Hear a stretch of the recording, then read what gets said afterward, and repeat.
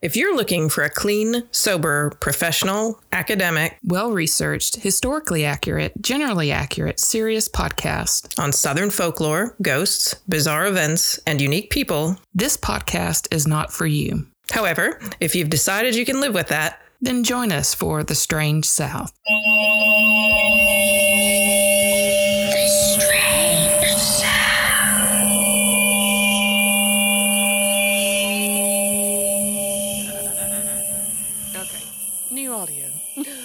Hi, Patrice. Hi, Marleah. Hi, Courtney. Hi, everyone. Yay! I'm Instagramming. Yeah. So it is January 11th, and it is 73 degrees outside. We're all sitting in the basement, glad we're in a basement, hoping that the power stays on long enough for us to record this episode. Right.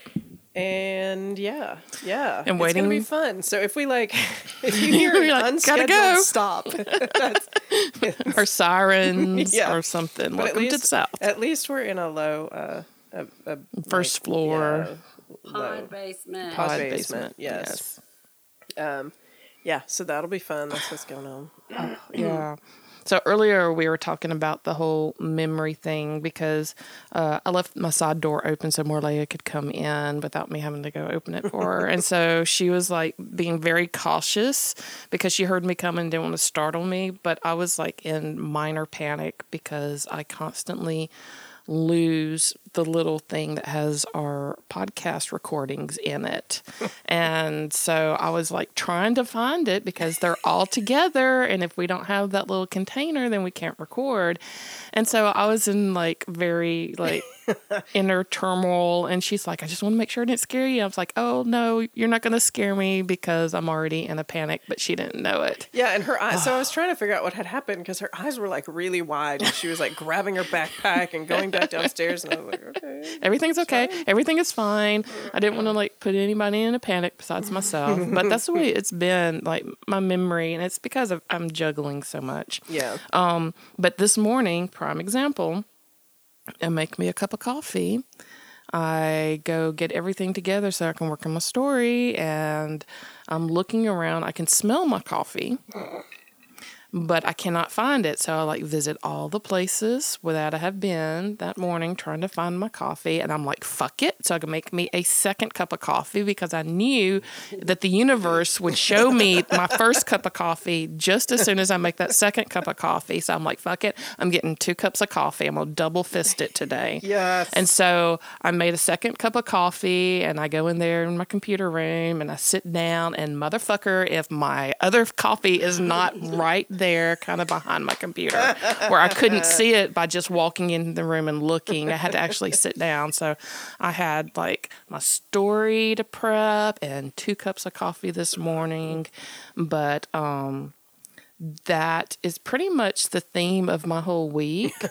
And I was telling Marleah that my husband bought me a little key tracker fob that I can attach to my phone. Fob. It's a fob, y'all. If it has anything to do with me, it's a fob. And so I was like, okay, that's great for my keys, but then I start fucking losing everything else. And just, because my computer reads my mind, when I can't, one of the things that I saw on it yesterday was 11 simple ways to improve your memory. Oh, I've read those articles before. What did it tell you? So I'll go into all the 10 other ways. Okay. But one that really caught me off guard that was interesting was like, don't walk through a doorway. So that was my like, what? And so it's basically, we all walked into a room and suddenly realized that we can't remember anything and, while we were there in the first place. And it's actually kind of a researchers have found that people who've like done participations in these stories in like virtual and real world studies are far more likely to forget an object after they had just placed a container or whatever, after they walked through a doorway. So it's like if you lose something, don't walk through doorways. For whatever reason, our brain processes going into a new area, and it causes us not to remember as much. Oh my gosh. Isn't that crazy? Isn't that some bullshit? I mean, it's it's like, it's crazy because you always think like, why do I walk into this room? Why did I, what am I doing in here? And it's true, but there's like they're like proving it. Yeah, it's not just me, being very forgetful. I'm trying to remember because this came up in something else. What on earth would this have been? I've heard this before, and I do it all the time at work. I tell David, you have to tell me before I walk through that doorway. Well, see, I haven't heard the memory part, but very recently somebody was talking to me about it was either people with dementia or people with like mental disabilities or something. Maybe a child, like if they went into a fit or were having a problem, that the best way to get them out of that was to just steer them into a new room. And when they got into the new room, it was like, yeah, it wasn't like an autistic child with a fit. I wish I could remember what it was. Maybe it was a sleepwalking thing. Right. Maybe it was the best way to get a sleepwalking child to go back to sleep. It could have been when I was studying the Leininger case. Right. That the best way to get a sleepwalking child to like snap back into whatever, go back to bed, was to just take them back into another room. Weird, isn't it though? But the scientists, they haven't really figured out why this works, but they know that there's something about entering a new place that restarts the memory. So it kind of like it reboots your system, whatever. So if you're trying to remember something, don't reboot your mind by going into another room. Weird. It is weird. So I need all the memory tips. Are you going to cover the rest of them in the after show? I am. Awesome. After talk, we're going to talk about all. And there's some weird. We'll do them together. It reads like old wives' tales. I mean, it's just weird kind of thing. So, anything else we want to talk about? I mean, no. Let's talk about this drink. Oh my God. Yeah. So I'm so pissed off. I was like being very disgruntled because I was like, who goes first? And they're like, you do, Patrice. I'm like, she was like, I want a drink. I want to drink. But it's okay. You're like half. I've been like. That's a double too, right? Yes. Doubles. I feel it. It feels good. I was very cautious when you told me about this. Mm-hmm. So tell us Winter about the bourbon drink. Smash. It's made with raspberry jam. Never thought I would make a drink with jam. Oh my gosh! Raspberry jam and orange juice, Cointreau, and Bullet bourbon. Yes, and it's not super sweet. It's weird, but it is sweet though. It's sweeter than I expected you to like. It has like a really full taste to it. Yeah, it does. It's got. So it's a way to have a fruity drink in the winter. In the wintertime. Using the preserves. Mm-hmm. Oh, I'm all over that. This is like top 5 drink here. Yes. Yay. Yeah, it's really good. I posted pics on Instagram and the fan page too. Yeah, now Courtney's got the access. She's like, I take these pictures of these drinks every week. Why do you guys never post them? Because way to fail me. Thanks. I work so hard. You do work so hard. You make such pretty drinks. Mm-hmm. Yeah, I don't think I have. Oh no, I'm supposed to tell you this. So okay.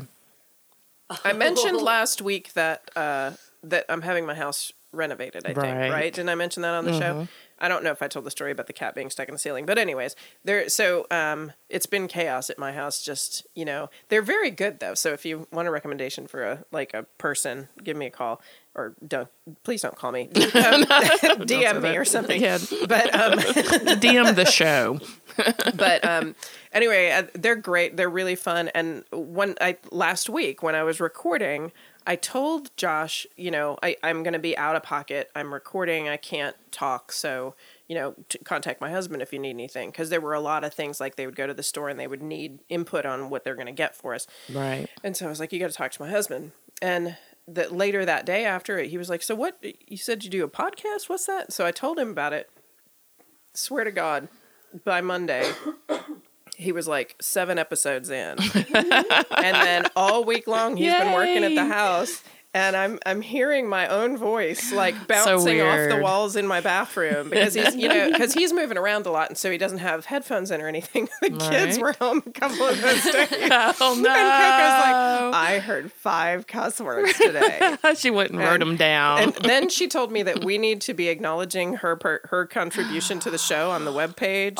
She's like, I'm gonna need you to say that I'm the one who says the strange stuff. She's gonna get a manager before we know it. Yes, absolutely. She's gonna want royalties. She's very business minded.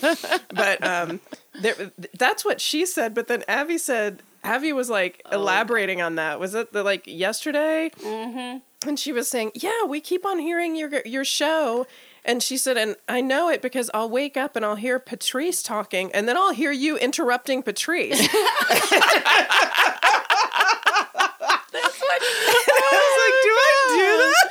I thought it was probably the other way around because I am the great interrupter simply because I can't remember shit and I have to speak before I remember. Apparently you're not. Apparently I'm always interrupting you and I'm very rude. Well, Coco's probably learning the swear words from me. Oh, no. I mean, you know Last week you guys told me that she was upstairs saying that was out of nowhere. All of a sudden, we just heard Courtney saying cuss words. Yeah, like they were sitting while we were recording last week. They were just sitting there playing video games, and we weren't really talking. We went upstairs, Patrice and I, after, and Courtney had gone home, and so they weren't even talking to us. She was just sitting there looking at the screen, and she was like, "Yeah, I heard Courtney say a cuss word," and we're like. You're such a mark. Out of everybody that cusses. I know, right? Or that tries not to cuss around you. You know. Such a tattle. So anyway, yeah. That's funny.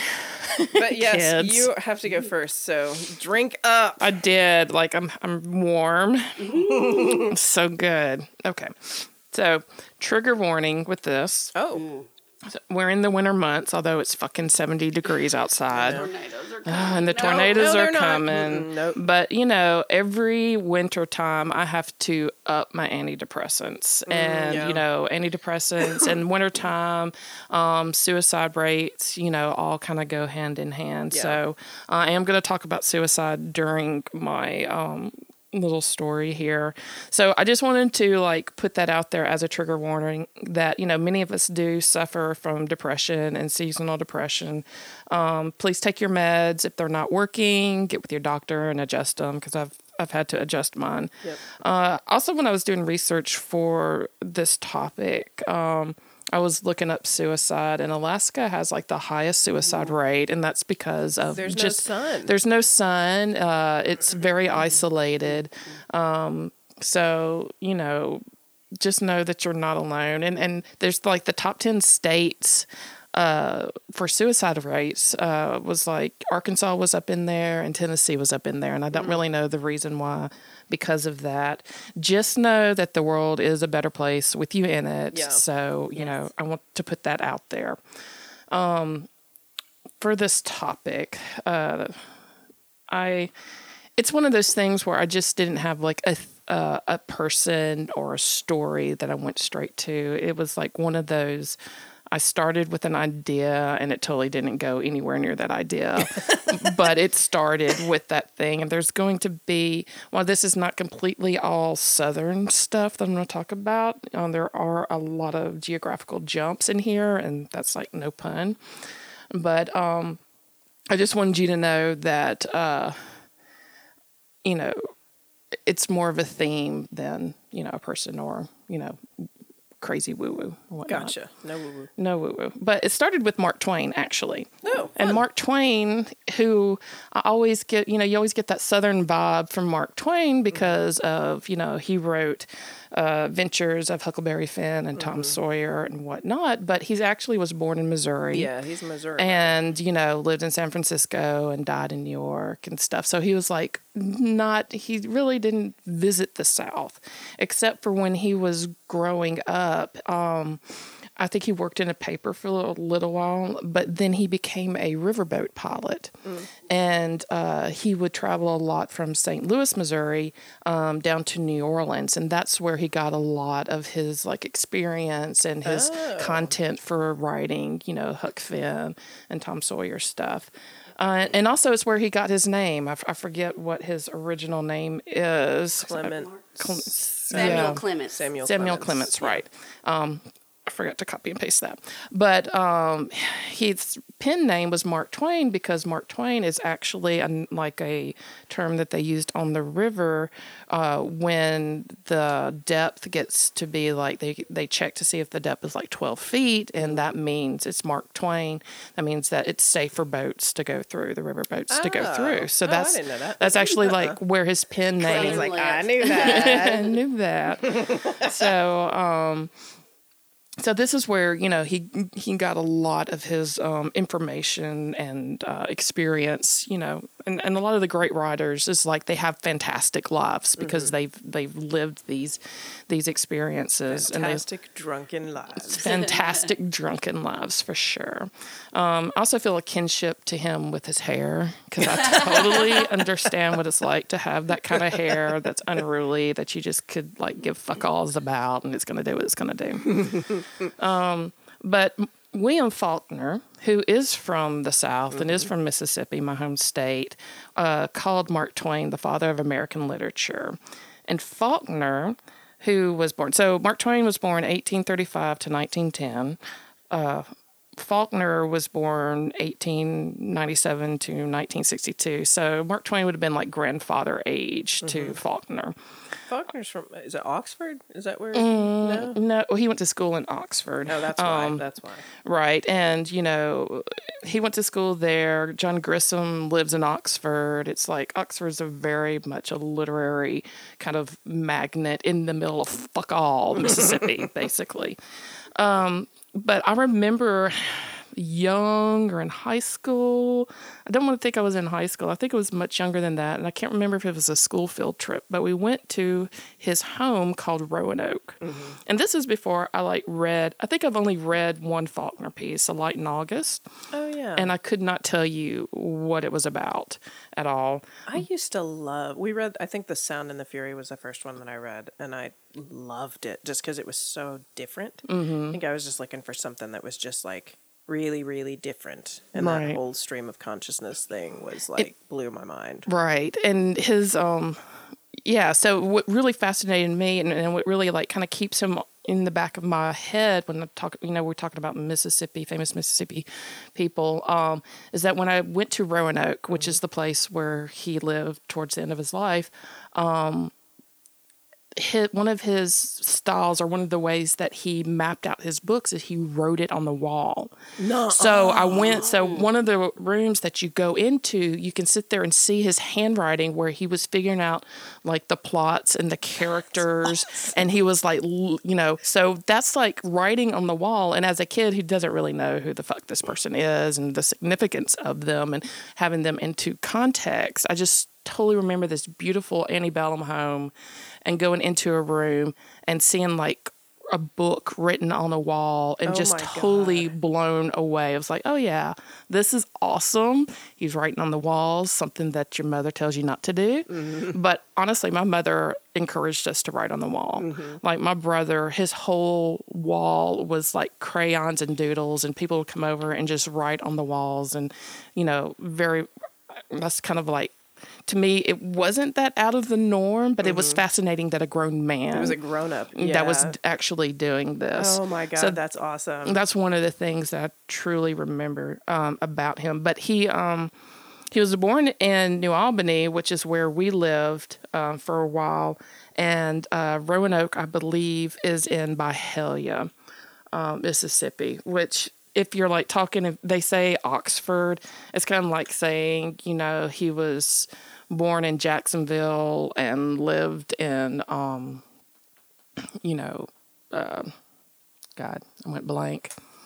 Anniston or Oxford or Gadsden, so it's like very close, relatively speaking, in the same general area.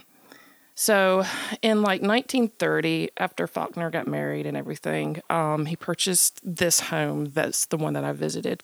It was an antebellum home called Roanoke. And it was built by an Irish planter named Robert Sheegan. And so it was kind of like it was built before the Civil War, and it had run down. And so in 1930, when Faulkner and his wife bought it, they had to go in and renovate it. And so, they went in and fixed it up. And it is it's really kind of this eerily magical place, because it's like this wooded area, and you go up this trail, and then all of a sudden it's like this beautiful home, and it's got like this balcony. And when you were talking about the originally about the possession over in Rockford. Oh, the Rockford, yeah. The Rockford home. This is the house that I was visualizing with the balcony and everything initially. And so I was thinking of Roanoke because it had like that kind of romantic setting to it. So Faulkner, there was always kids around. He had a daughter, he had a niece, he had a great granddaughter. I mean, there was kids around all the time, and he would had a lot of fun telling ghost stories. Because when he grew up, it's like the women in his life, and he even had an African American nanny who was very important to like his development of things that he was exposed to and the stories that she would tell him. So he grew up like with all of this literature and arts and culture being like, pushed on him by the females in his, or exposed to them. I wouldn't say pushed. Exposed to these by the females. By the females in his life. So, of course, an author, literature is very important to him. So he was a storyteller, of course, and he loved telling the kids stories. And one of the stories that he would tell, and there's actually his niece that would sit and listen to all these stories that he would tell the children at Roanoke. She wrote a book in 2013 called The Ghost of Roanoke, William Faulkner's Ghost Stories for Children. Oh, I'm totally going to buy that.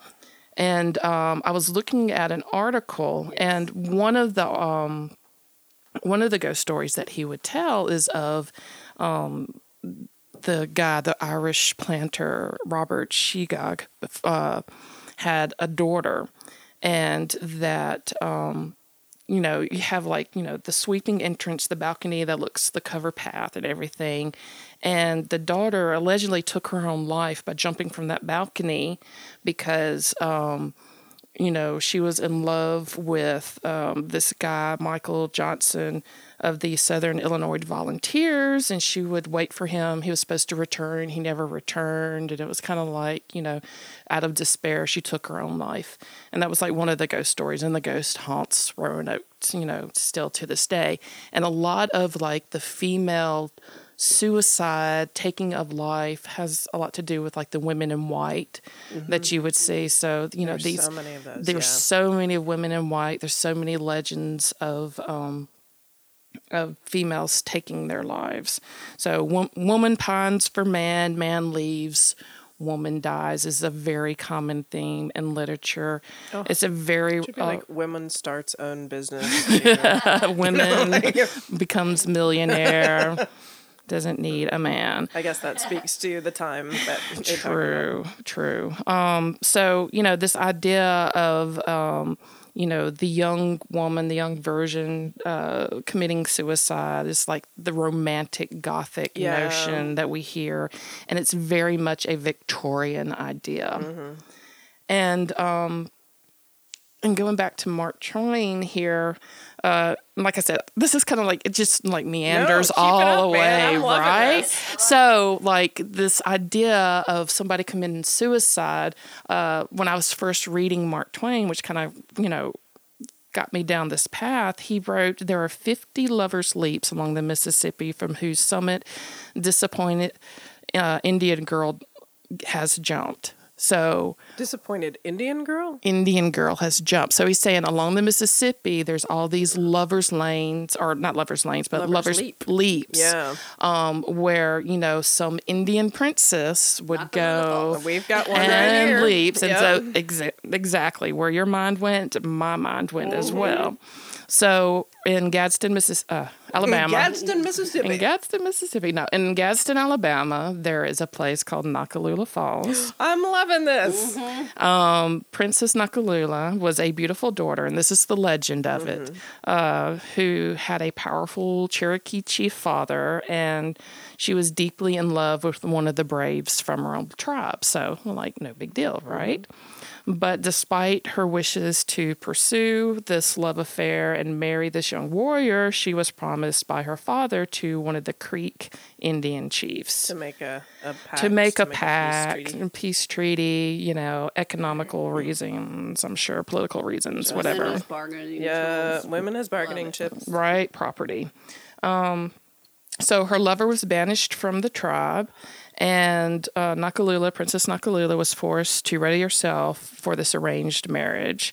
So the day of her wedding, she allowed herself to be, like, put in ceremonial garb, and she was very, like, acquiescent of all the things happening, and she attended the marriage feast and all that.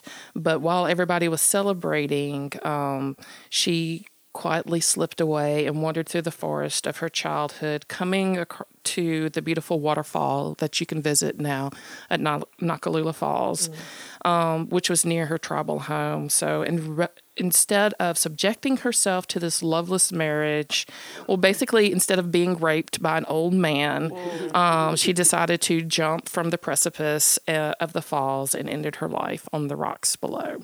So this is the legend, this is the story, and I'm like, God, I was like, you know, that is a very romantic ideal that we hear about. And it wasn't till I really read Mark Twain's comment of talking about all the lovers' leaps on the Mississippi about Indian princesses that I started. I was like, well, let's see how many Indian princesses that we have. Okay. And there is quite a bit. So, these legends, nobody really knows, although I have a kind of an idea, and I'll go into that in just a second, where these legends have come about and if they're true or not. They just kind of, like, people start talking about them, and it just is a thing. So over Lookout Mountain in Chattanooga, there's a lover's leap where a Chickasaw warrior named Saltee, and I'm probably mispronouncing all this shit, loved a beautiful Cherokee maiden named Nakuchi.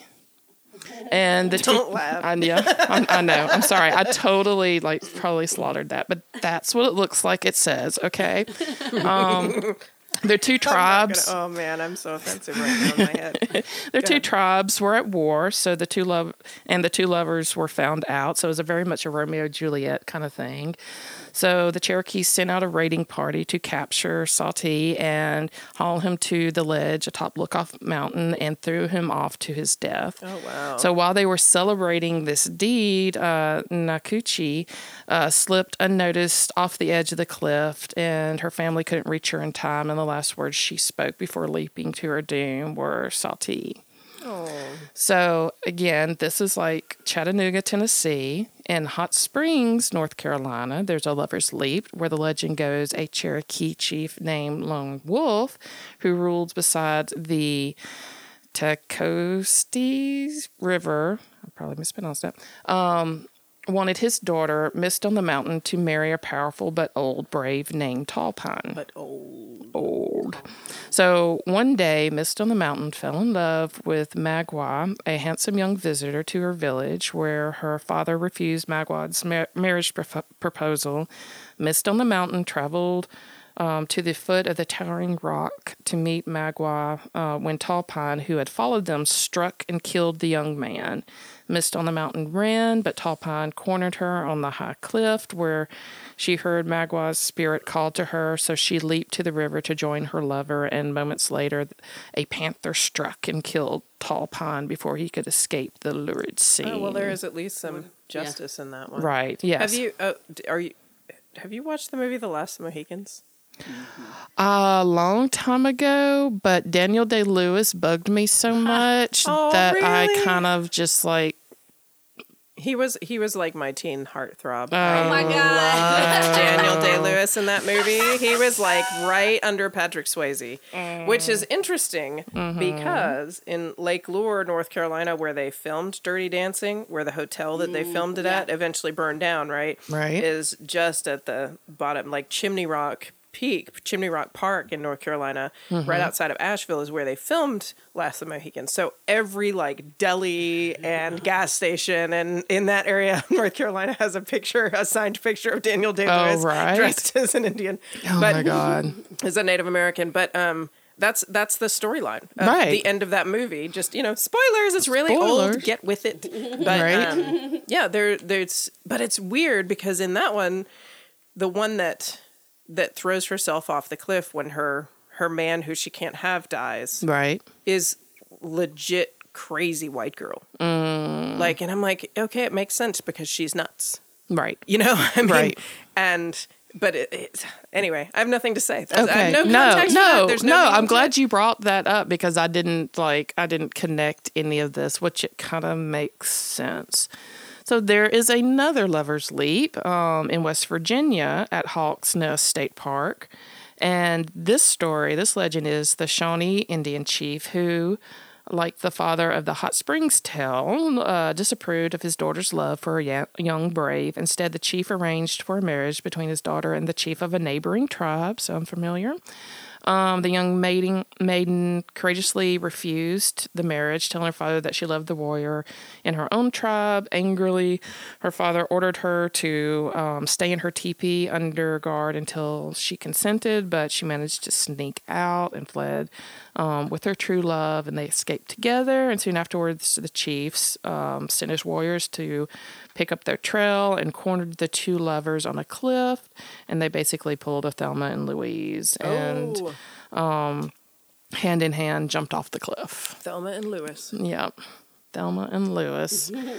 And again, one more in Arkansas in Natural Steps, and this kind of goes with the woman in white story. You can see, or people have reported seeing a woman in white walking the natural steps in this cemetery. It's called Natural Steps. So walking Natural Steps Cemetery.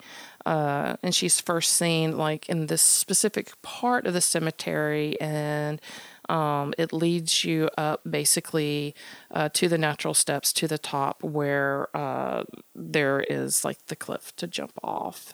And so the legend of this woman is basically Martha Sanders, who is not a Native American, was a young bride who lost her husband days after their wedding. And so before his death, they decided to have their wedding at their favorite meeting spot, which was at the top of this place called Natural Steps. And it overlooked the Arkansas River. But, of course, their honeymoon was short because he died days later, and the grief was too great for Martha. So after the funeral, she disappeared, and it is believed that the woman in white is her and that she threw herself from the Natural Steps cliff and whatnot.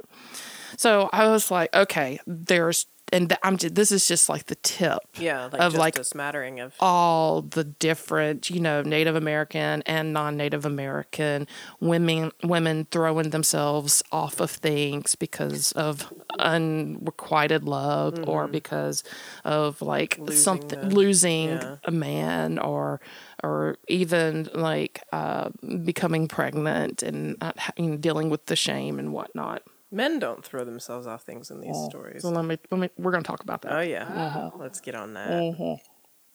So looking this up, because I'm like, I tried to search. It's like Nakalula Falls. It's like, is Princess Nakalula, was she real?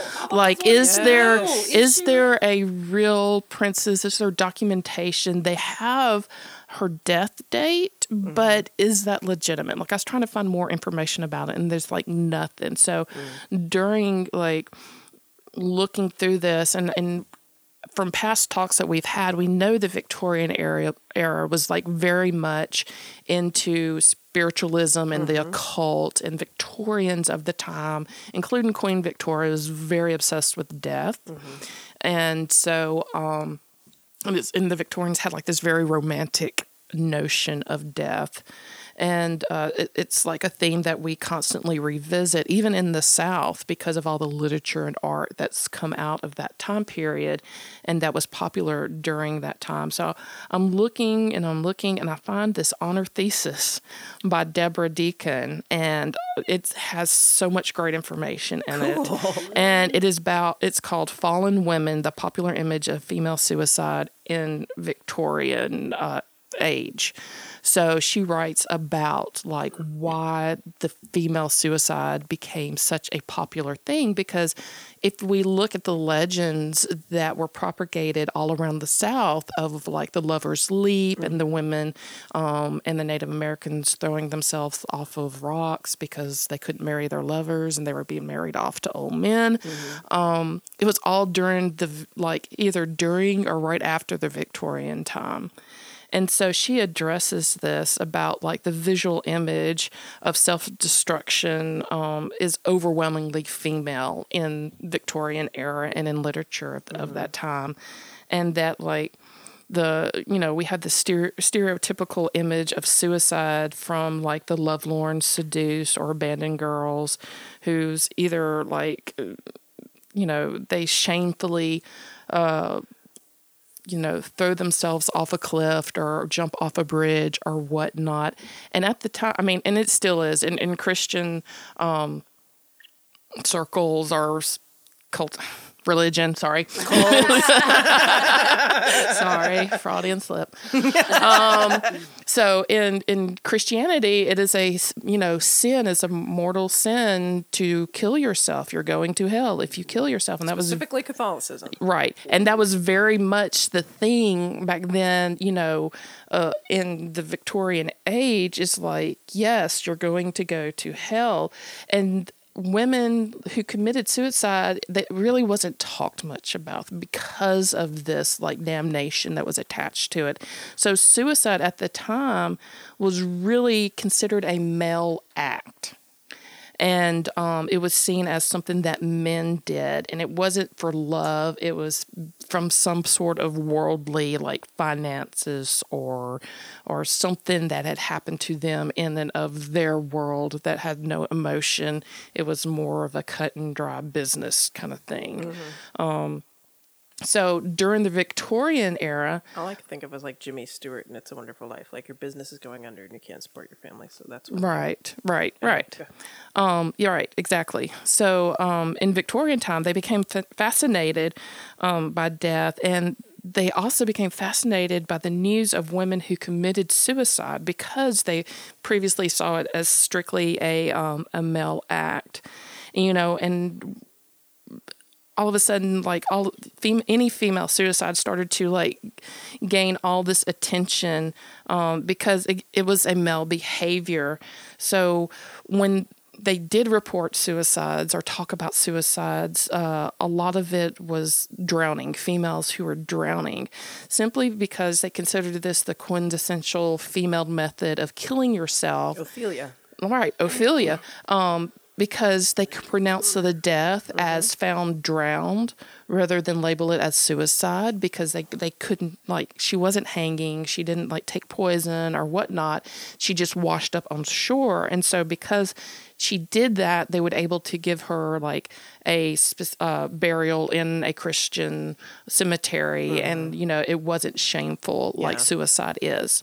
Back in that time, if you did commit suicide and they found it to like be an act of suicide, then they buried you at the crossroad so that you could have a steady traffic over your grave to help keep your ghost down and prevent your restless spirit from wandering. Whoa. So suicides were actually buried at crossroads in order for like your ghost and your restless soul to be kept there and not in graveyards and not given like the peaceful comfort of like, the afterlife in a graveyard. So, but like I said, the obsession with death in Victorian England at this time came about because all of a sudden they started, I don't know if it's, we'll get to this a little bit later, but it became popular, and so newspapers grabbed a hold of it, and there was like over 300 newspaper accounts of female suicides during the 19th century, which if you think about it, it'd be like the paper like all the time talking about, well, so-and-so, committed suicide, so-and-so committed suicide. So it became like this cultural obsession.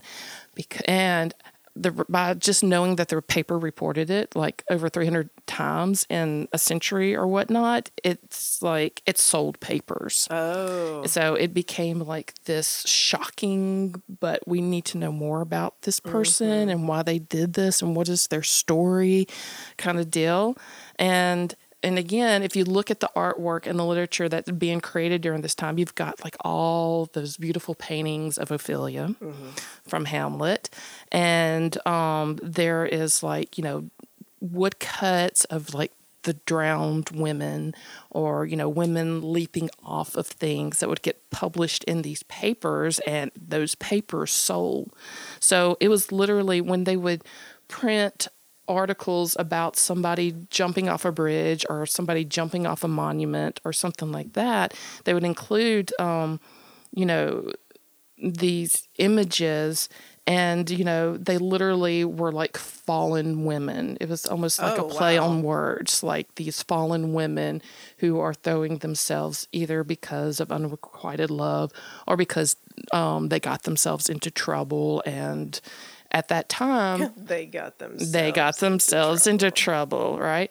And at that time, you hit 20, and if you weren't married, you were like... You're a spinster. You are a spinster, and you're going downhill, and your worth plummeted.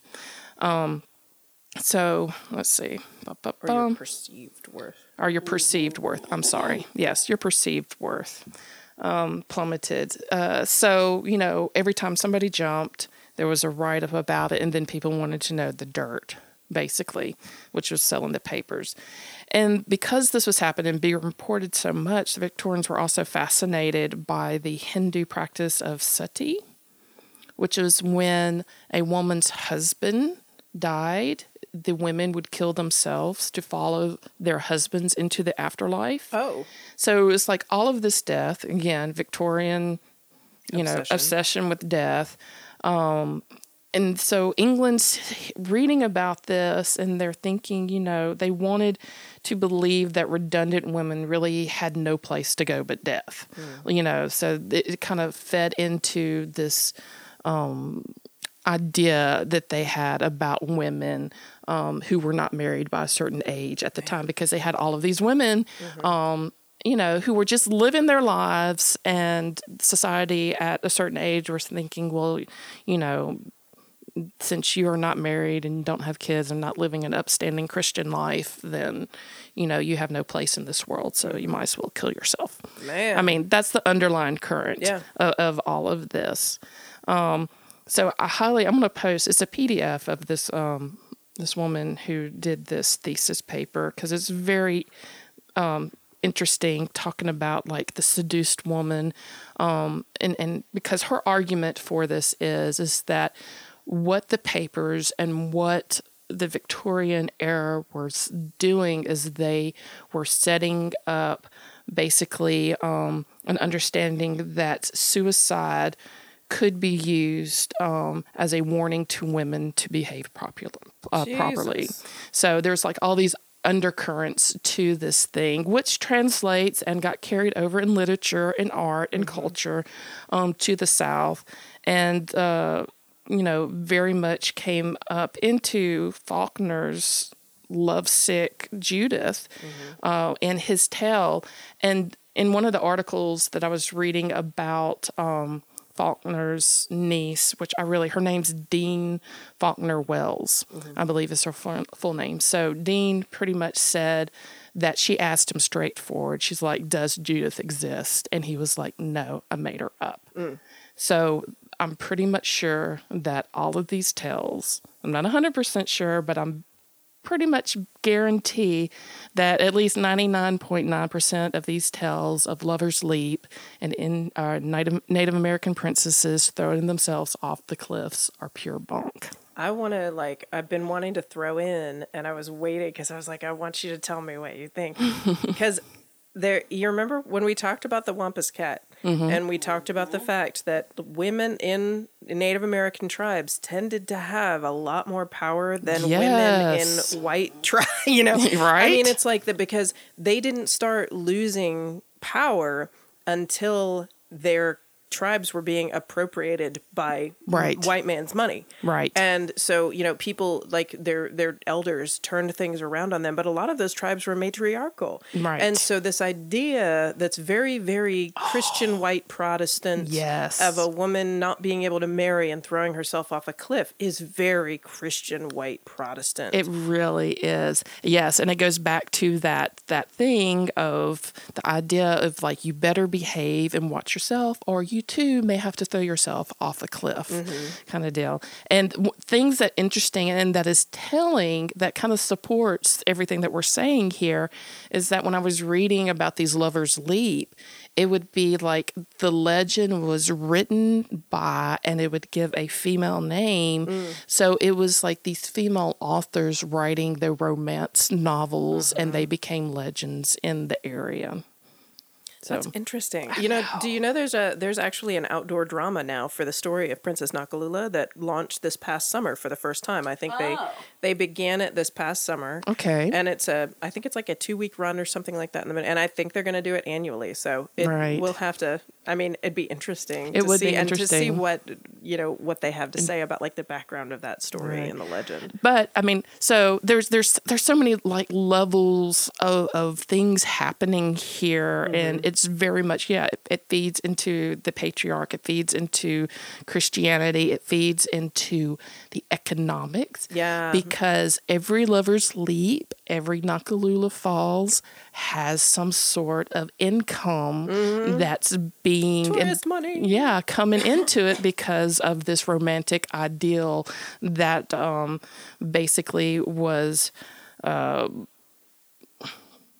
what is the word? It was basically obsessed about during the Victorian time, and we still and have all these romantic images of this, and have taught, and read all the novels, and read, who is it, Heathcliff on the Moors, and all the things, all these Gothic romances that we think about. When we think about romance, we should be thinking about men bringing us coffee and doing our laundry and taking the kids to the bus stop and all. That's romance. That's what we need to be. All of Patrice's personal wishes.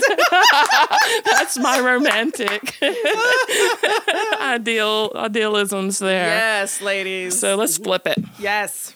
Oh my goodness. So that's my story. I love it. It's crazy. That took a lot of fucking research. I'm very impressed. I was all over the place, but it wasn't. I felt like it was what my research was, but I did. I pulled it back around. But if you join the Patreon, you can hear what got me started, and it has to do with Mark Twain and a Ouija board. Oh my God! I don't even have to think about the after show. I just got it. Right? Spiritualism plays into that. Yeah. Of the photographs of ghosts at the time, yes. seances and that idea. Yeah.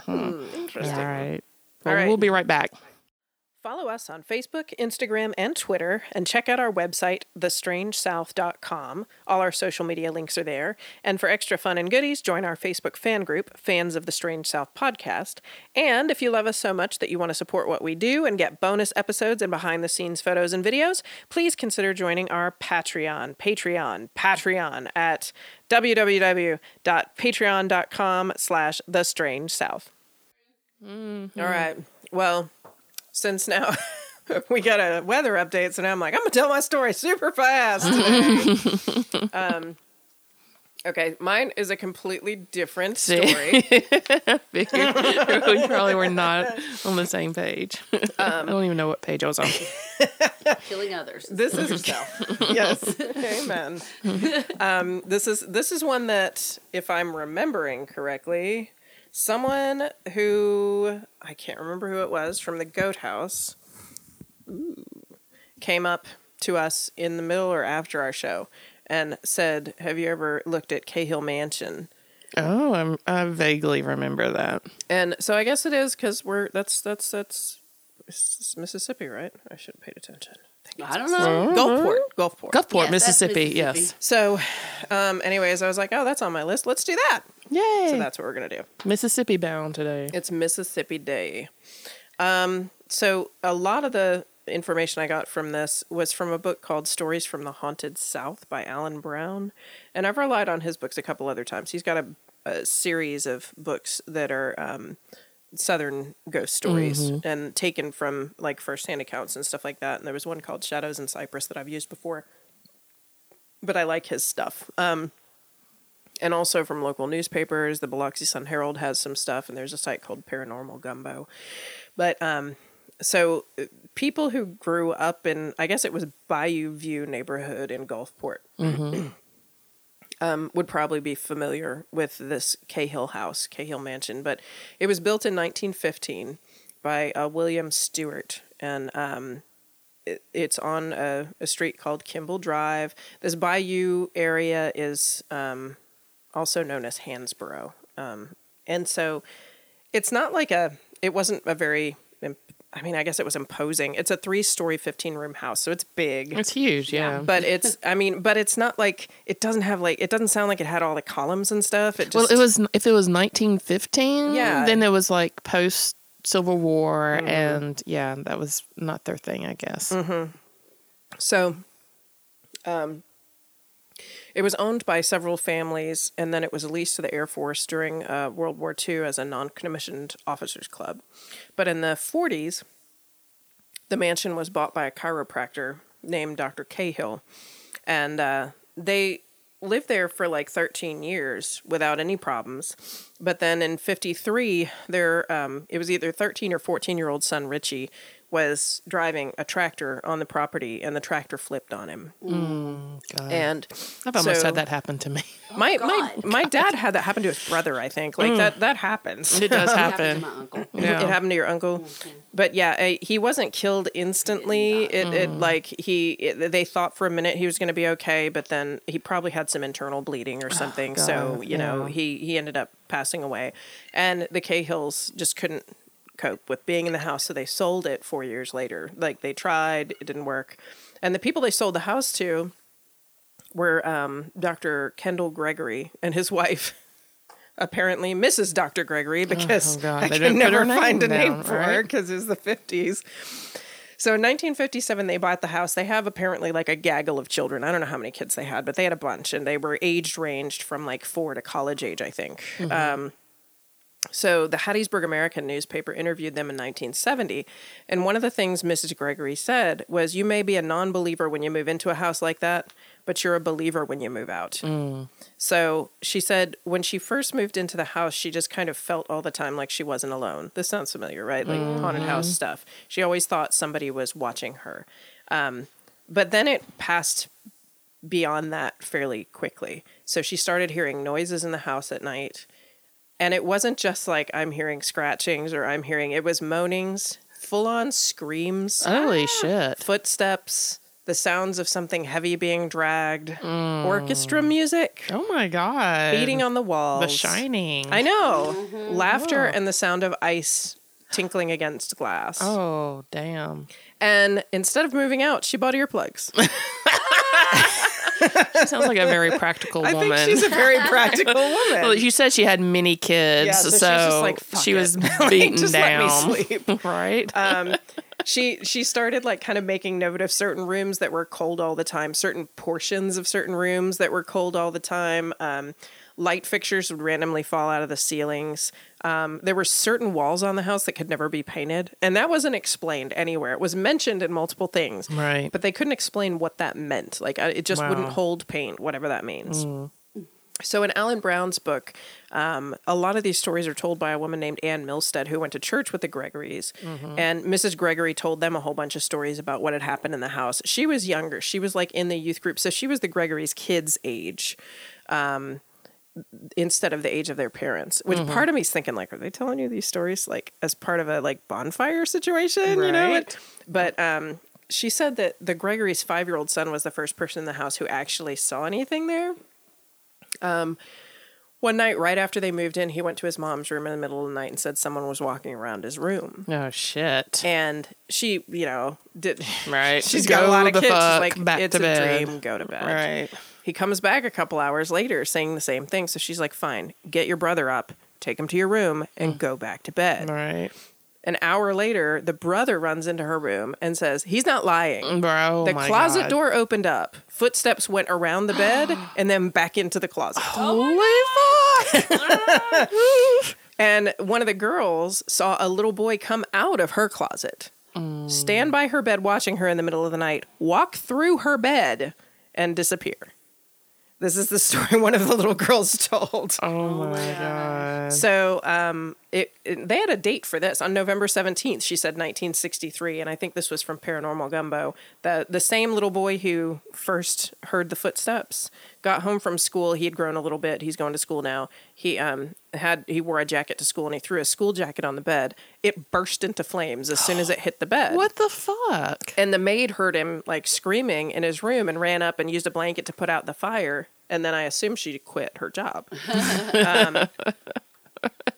Yeah, for any reason, either that boy's a little pyromaniac. Yeah, I know, or, right? There's Why are there something, fires? right? So there was another time Mrs. Gregory came home from shopping and was putting things away and found a candle lit in the cabinet underneath the kitchen sink. And she's like, what the hell? So she calls the maid and blesses her out for trying to burn down the house.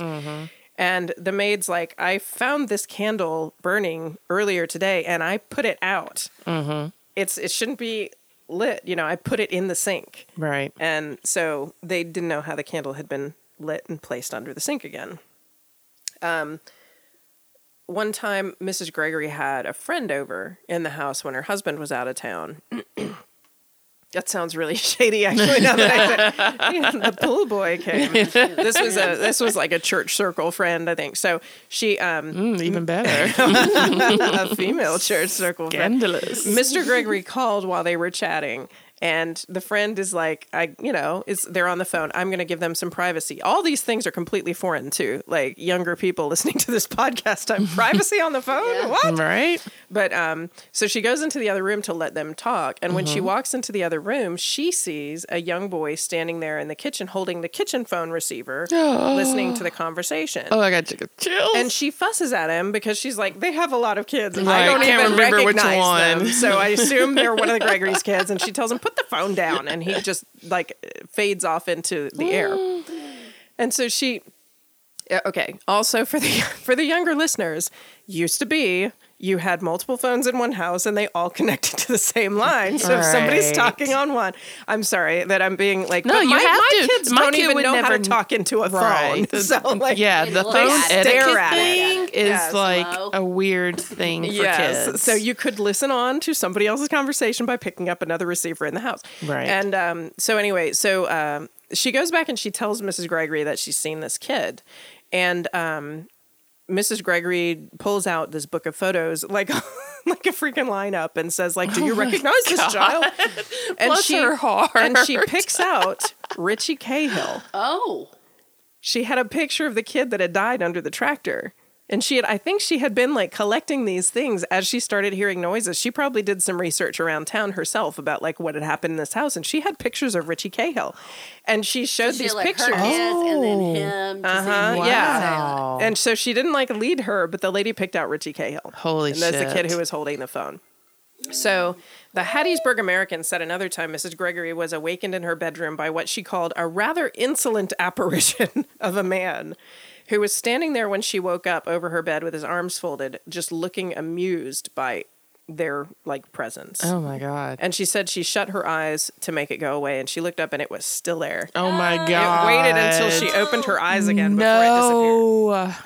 And there was a similar time they were both asleep in bed, the two parents, and something started slamming, like punching their Oh my God, headboard. he is pissed off. Yeah.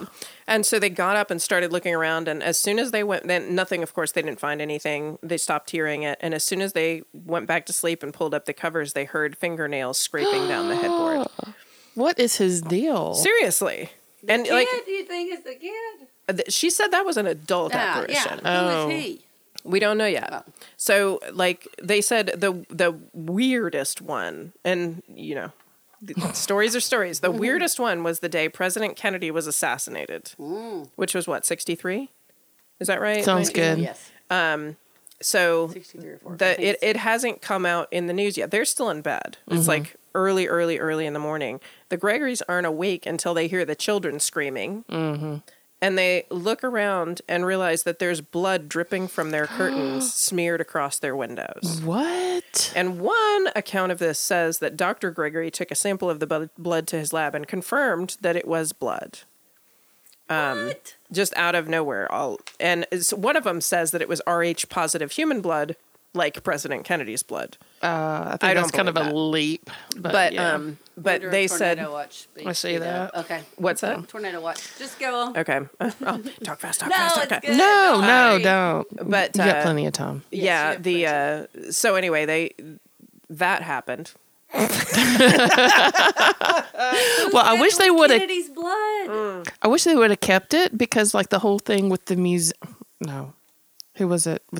Okay, sorry, I'm getting my things. I've been listening to that podcast with the guy from My Favorite Murder. Oh, Jensen and Holes. Yeah, Jensen. Right. Yes.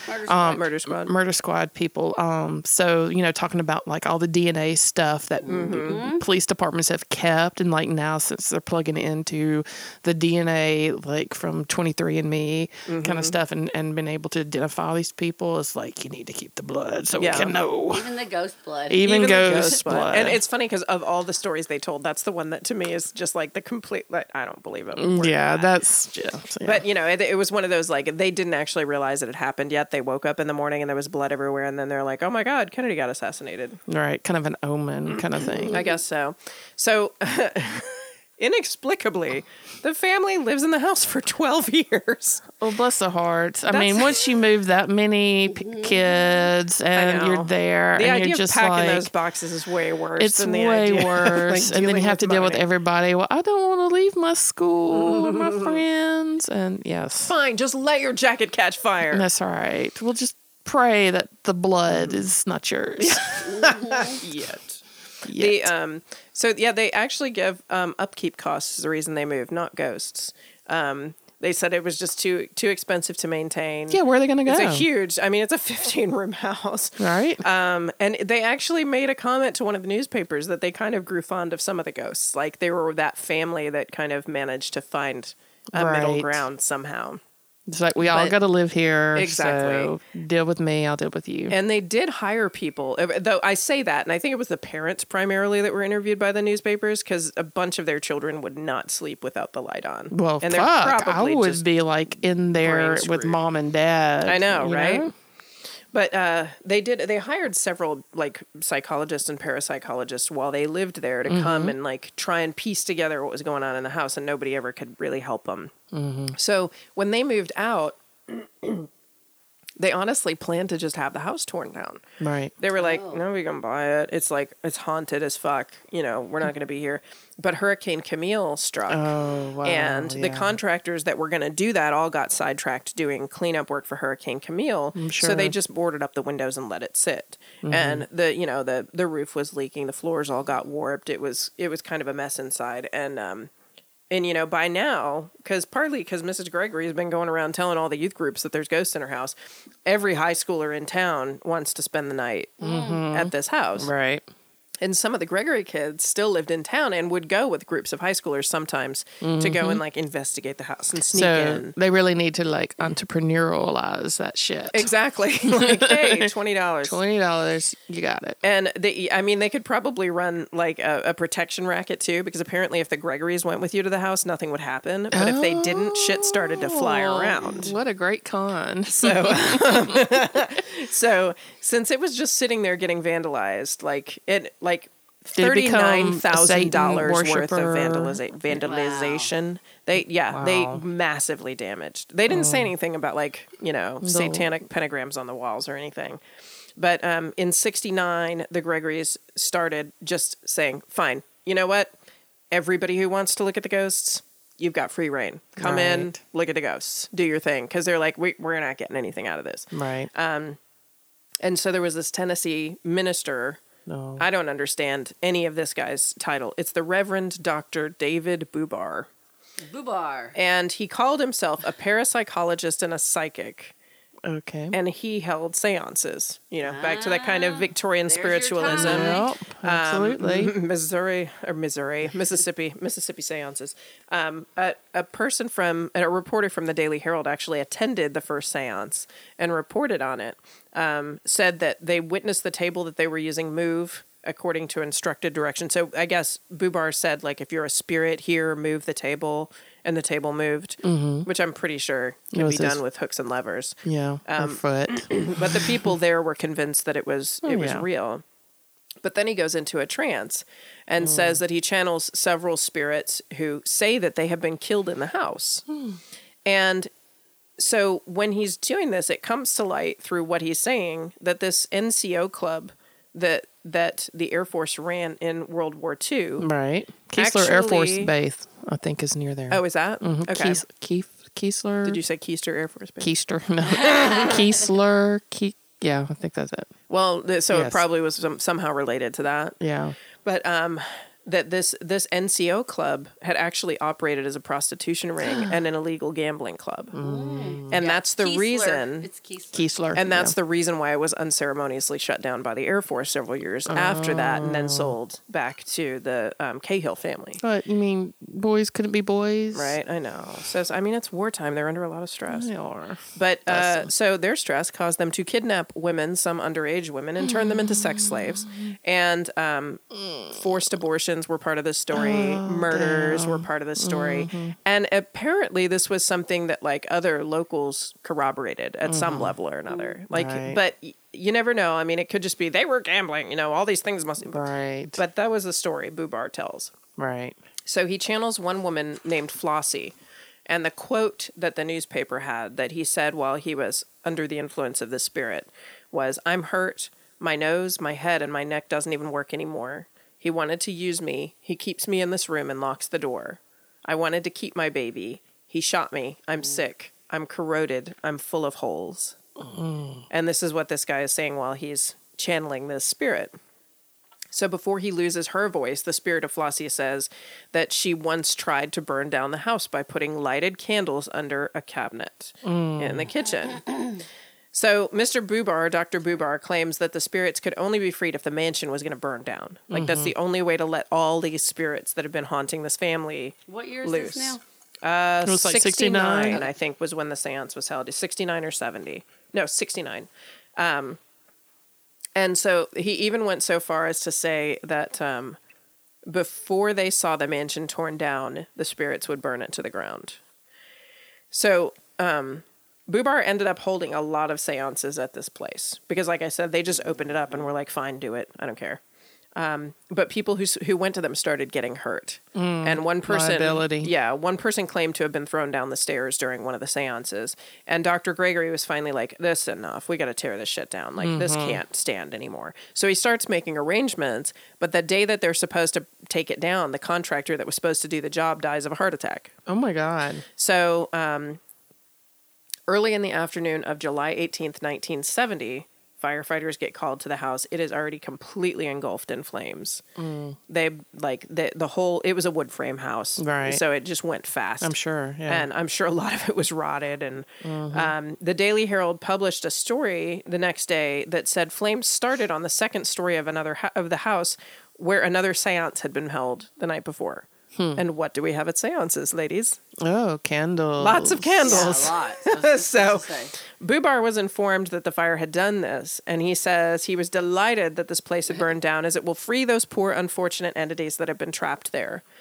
5 years later, Bubar is found guilty on 4 federal charges connected with a fire that destroyed a rubber products plant in Connecticut. Oh my God, he's an arsonist. He predicted a fire and explosion would flatten the plant where he had once worked. Oh, and then it did. Damn. And he was the one that burned it down. He is a fucking psychopath. It sounds like there is ample evidence that Reverend Dr. David Bubar burned down the Cahill mansion. What denomination was he? Was he made up denomination? I have no idea. I was like, I'm I'm so baffled by his whole thing. A denomination of Jesus Christ and the Holy Spirit God Church. Something like that. Yeah. I imagine that's probably it. But yeah, he and you know, several people kind of made that like, well, and I would go with this too. I mean, that logically doesn't necessarily discount the stories that the family told.